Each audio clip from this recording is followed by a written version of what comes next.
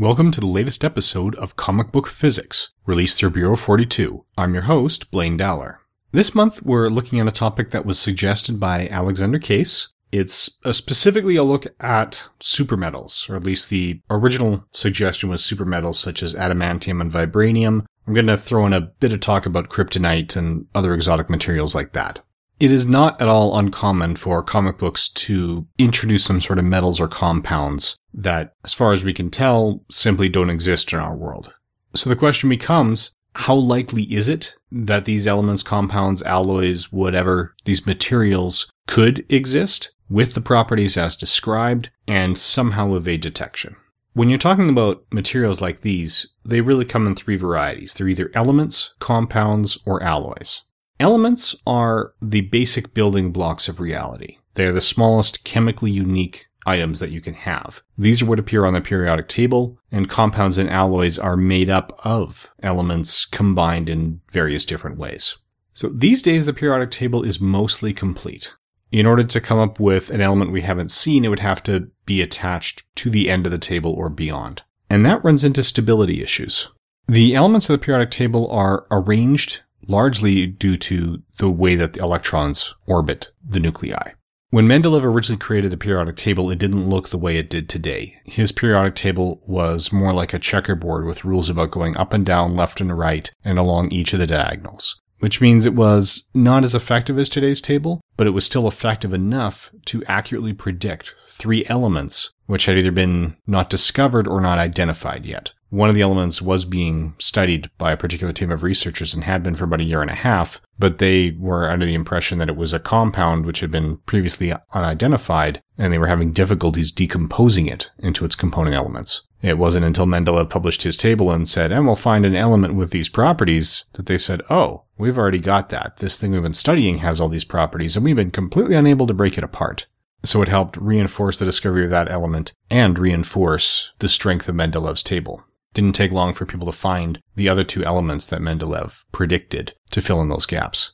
But it took several decades after that before scientists realized the quantum mechanical nature of these elements and that we have a tightly packed nucleus in the center with electrons orbiting around it. And specifically, it was Wolfgang Pauli who discovered the fact that these electrons are only allowed to exist in very specific orbits, and they cannot share. It was the Pauli exclusion principle was the key to the current periodic table. That's the one that said, in addition to these specific orbits that Bohr originally proposed, we cannot have electrons sharing orbits. We can't have four electrons in the same orbit. If there's an electron in that spot is taken. And the electron orbits that keep it closest to the nucleus on average and take the most energy to pull that electron away from the nucleus are the ones in the lowest energy shell, where they talk about high and low, not so much in terms of physical position, but more in terms of energy states. And that energy shell has space for 2 electrons, which is why that first row of the periodic table has 2 elements. The next energy shell, for the electrons to orbit within, has space for 8 electrons, which is why we've got 8 elements in the next row of the periodic table. And 8 beyond that, 18, 18, and so forth. So with Wolfgang Pauli's discovery that electrons cannot share orbits, Paul Dirac was the one who said, hey, we need to rearrange the periodic table of the elements. And Dirac was the one who arranged that periodic table into the form that seems customary and comfortable to us today. So in order to add elements to the periodic table, we need to create elements that we're not finding in nature. And the question is, why are we not finding them? If you take a look at the periodic table, most modern tables will have a list of elements at the end, and they are unable to mark them as solid, liquid, or gas, as we do on most periodic tables. Instead, they're labeled man-made. So these are ones we haven't found in nature. And the reason we don't know if they're solid, liquid, or gas is because we can't get enough of them under normal conditions to combine into their natural shapes and structures and stick around long enough for us to determine what kind of elements they are. And there's a couple reasons for that. One is that we have to create these elements one nucleus at a time. For that, we take particle accelerators, which do what they sound like. You put particles in one end or in one entry point, and they accelerate them. There could be linear accelerators, which is basically just one long run. The particle goes through once and comes out the other end faster. Or it can have cyclotrons and synchrotrons, where the elements go around either in a spiral pattern or in a closed loop, like at CERN, out in France and Switzerland, or more specifically under France and Switzerland. And those allow us to get up to higher energies, but they're also tougher to work on an engineering perspective because you have to take these very high energy particles and steer them into a circular path, which also means all the particles in your accelerating need to be about the same size, same mass, same energy, because the force that you use to steer one particle at one energy state would be different than the force you'd use to steer a different particle in a different energy state. And these are usually the accelerators that we use to create new elements. So we will accelerate smaller elements around and around and around and around, smash them into each other so hard that they connect. And once they're connected and joined, they will become a nucleus. And thus the new element exists, even if it's only for a very brief period of time. And most of them are very brief. That's the second limitation on man-made elements. The problem with them is that the nucleus is bound by a force called the strong nuclear force. There are 4 forces in nature. One is the electromagnetic force. Another is the gravitational force. Those are the 2 that most people are familiar with. The other 2 are the weak and strong nuclear forces. The weak nuclear force is responsible for radioactive decay and a lot of those processes, while the strong nuclear force is responsible for binding that nucleus together. Now, the strong nuclear force is a very powerful force, but it's also got very limited range. If it didn't have a limited range, it would just overpower all of the forces in nature, all the tables, all planets. They'd all just be compressed into one giant nucleus as that force overpowered everything. And that's what holds the nucleus together when it's made of positive and neutrally charged particles with your protons and your neutrons, or at a deeper level, a couple different types of quark, but still with more positive charge than negative. Without that strong nuclear force, the electromagnetic force would rip every nucleus apart. There's just way more positive charge than negative. It is difficult to create stable nuclei with very large numbers of protons because the space between them, or the size of that nucleus, starts to exceed the range of the strong nuclear force. So what happens is that a positively charged quark or proton on one side of the nucleus can strongly repel a positively charged quark or proton on the other side of the nucleus. And if that nucleus is too large, they don't feel the strong nuclear force holding them together. And instead, you just have this driving force trying to rip that nucleus apart. When they get large enough, that force that's trying to rip the nucleus apart wins. You get an unstable nucleus. So you can jam it together for a brief period of time, just long enough to say, yeah, we made the thing, and then it tears itself apart. So if these exotic metals or exotic compounds we're looking at are going to be other elements, well, then we have serious radioactive stability issues, because we've already found pretty much all the elements that can survive and last naturally for extended periods of time. So you're not going to be digging through the African jungles and finding a chunk of the vibranium element. It would be far too unstable. You'd basically be finding a nuclear bomb in the process of blowing up instead. So we couldn't have something that had been sitting there since the days of the dinosaurs. The other issues with that come down to chemical stability. As you get larger and larger nuclei, you get more and more protons in that nucleus, which means you can have more and more electrons in the outer shells. Now, as you fill the lowest energy shells, you get higher and higher energies, which means it's easier and easier to strip the electrons away or to add new electrons to these elements, which has another side effect. That means these are not only radioactively unstable and the nucleus tears itself apart, but they're chemically unstable, which means your chunk of vibranium in the ground is going to start reacting with the dirt it's buried in, and it's not going to be long before it's simply not vibranium anymore.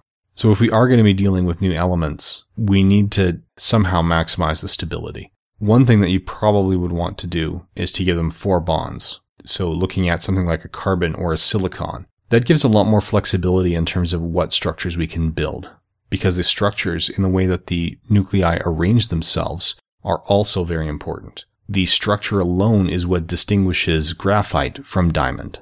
As most people know, diamond is an extremely difficult material to break. In scientific terms, it's brittle. Now, brittle scientifically doesn't mean fragile, as it does colloquially. What brittle means scientifically is that it breaks before it bends. So you won't be able to bend a diamond, but if you apply a tremendous amount of pressure or energy to it, you can break it. And that's simply because the way that the nuclei are arranged is very different than they are arranged in graphite. In diamonds, the nuclei are arranged as though they're essentially the corners of cubes, but they also have interlocking cubes within them. So imagine that your nuclei form the 8 corners of a 6-sided die. Now you've got another set of 4 atoms that also form the 8 corners of a 6-sided die. Well, the way diamonds arrange themselves, the neighboring cubes actually overlap. So if you picture these cubes as being made out of Tinker Toys or some other construction tool where you've got the little plastic rods with a lot of space between them, well, inside each cube of a diamond, there's the corners of 2 other diamond cubes, which are also bonded to the atoms within this diamond and to each other.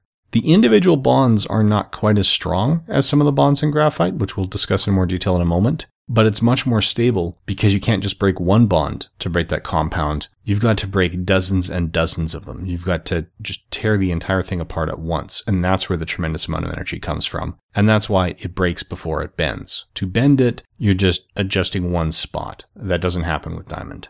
Graphite's a little bit different. In graphite, the atoms don't arrange themselves into 3-dimensional shapes. They're actually 2-dimensional shapes.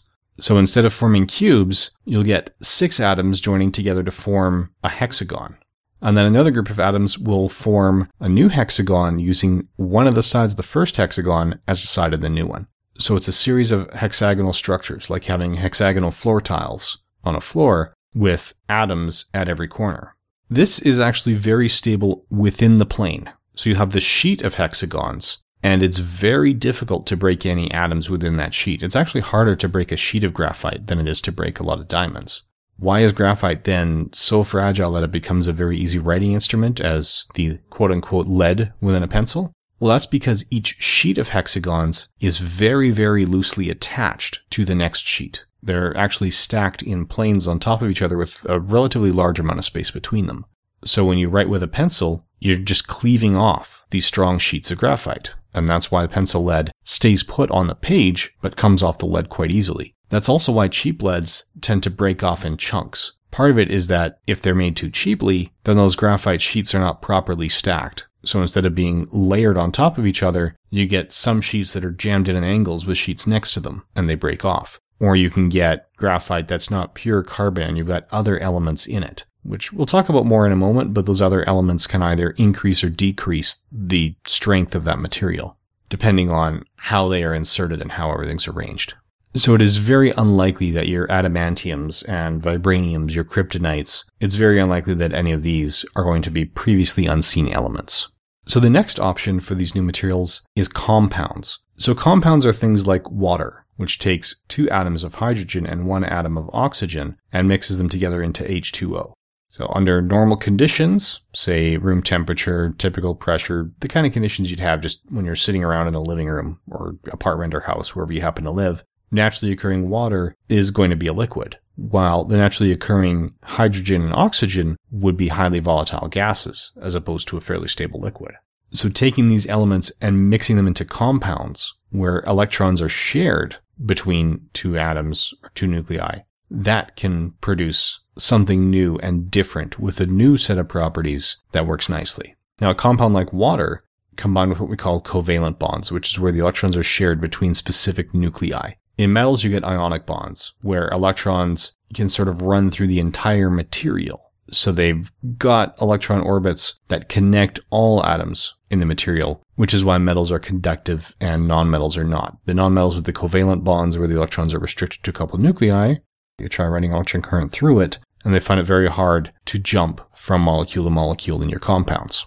The structure of the compounds will also tell you how stable it is. You can set up certain compounds so it takes more energy to pull the electrons out than it does to put them in, and that makes them stable.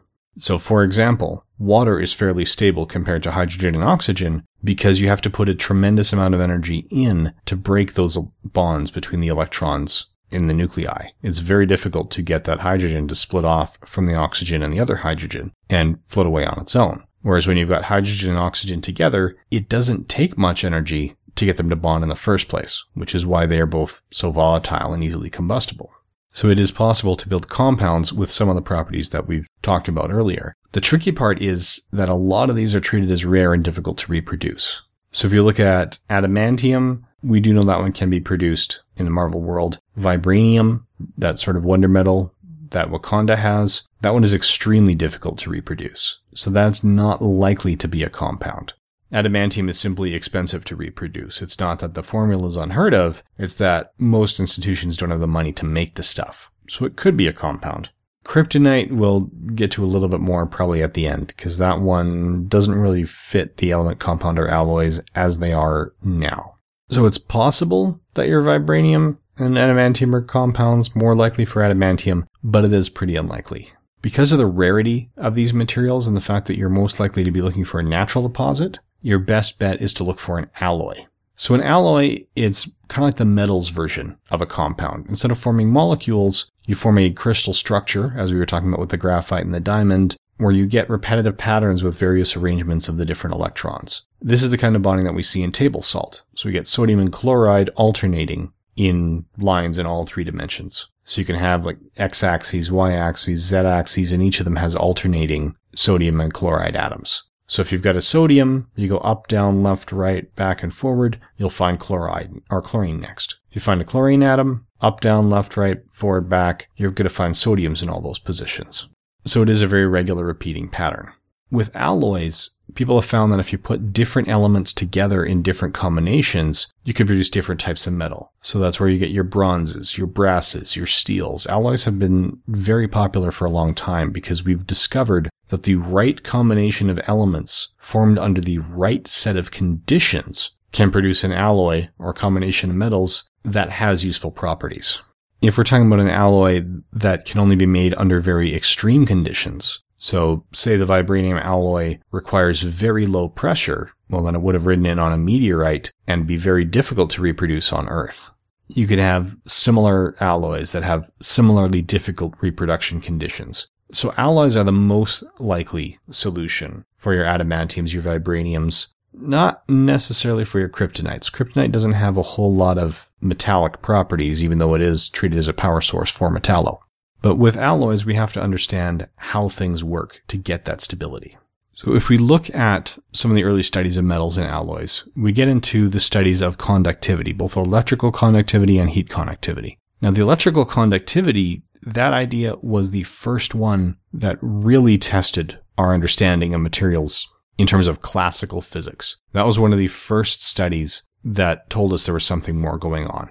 When we were first introduced to electrical resistance and conductivity in schools, if we talk about why different metals have resistance, it's usually in the context of what we call the Debye model. So Debye came up with an idea that seemed pretty straightforward at the time. Once we started getting into the idea that we had nuclei, Debye said, oh, well, this is where electrical resistance comes from. We have these electrons who can roam through the materials, and different materials would have different resistance because they've got different structural arrangements. And as these electrons are moving through the material, they collide with the different nuclei and bounce around kind of like a ball on a ping pong table, or like the Plinko chips on The Price is Right. And the more collisions that they have along the way, then the more resistance we have. And that model is still very frequently taught today because it's an important stepping stone in our understanding of things, and it seems very, very plausible. It was an excellent hypothesis. I call it a hypothesis and not a theory because there is a distinction between hypothesis and theory in science. Hypothesis is the idea you want to test. It doesn't graduate and become a theory until it's been tested by a variety of people under a variety of situations and withstood those tests. The Debye model does not withstand the tests of experiment at all. We are not talking about, say, Newton's laws, which work well under most conditions and break down under conditions we don't really run into day to day. No, I'm talking about a model that never held up even a little. When you actually do the math on the Debye model and try to use it to predict the resistance that you'll find in different compounds and different metals, it's not off by 5%. It's not off by 10%. It's off by more like 20,000%. It's not even close. And it actually took quantum mechanics to explain where electrical resistance comes from. And thermodynamics actually plays a pretty big part in it as well. So what was actually discovered is that the more regular and more repetitive your crystal structure is, the less electric resistance you have. So if you have an absolutely perfectly constructed crystal where every atom is exactly where it's supposed to be in a metal, you will actually have a perfect conductor. You will have zero resistance. It will become what's known as a superconductor. Well, we haven't discovered any superconductors at room temperature, even though the production and the creation of these is getting better and better and better. So the question is, why not? Why don't we have room temperature superconductors already?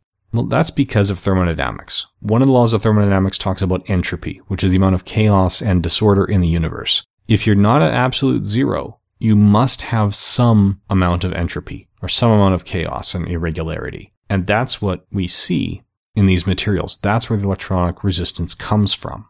So if you've got your entropy and you've got these little problems and issues in your material, which you are guaranteed to have at any temperature other than absolute zero, and you can't run conductive materials at absolute zero. As soon as you run a current through them, it heats them up. You're going to introduce problems. That's when we can get superconductors at low temperatures, but not at high temperatures. We still have some issues when we're not running at absolute zero, but if we can get close enough to absolute zero in a well-made structure and a well-made molecule, it may not be a perfect crystal all the way through, but there's enough chunks without imperfections that they will allow complete conductivity through that, and the electrons can go through those paths.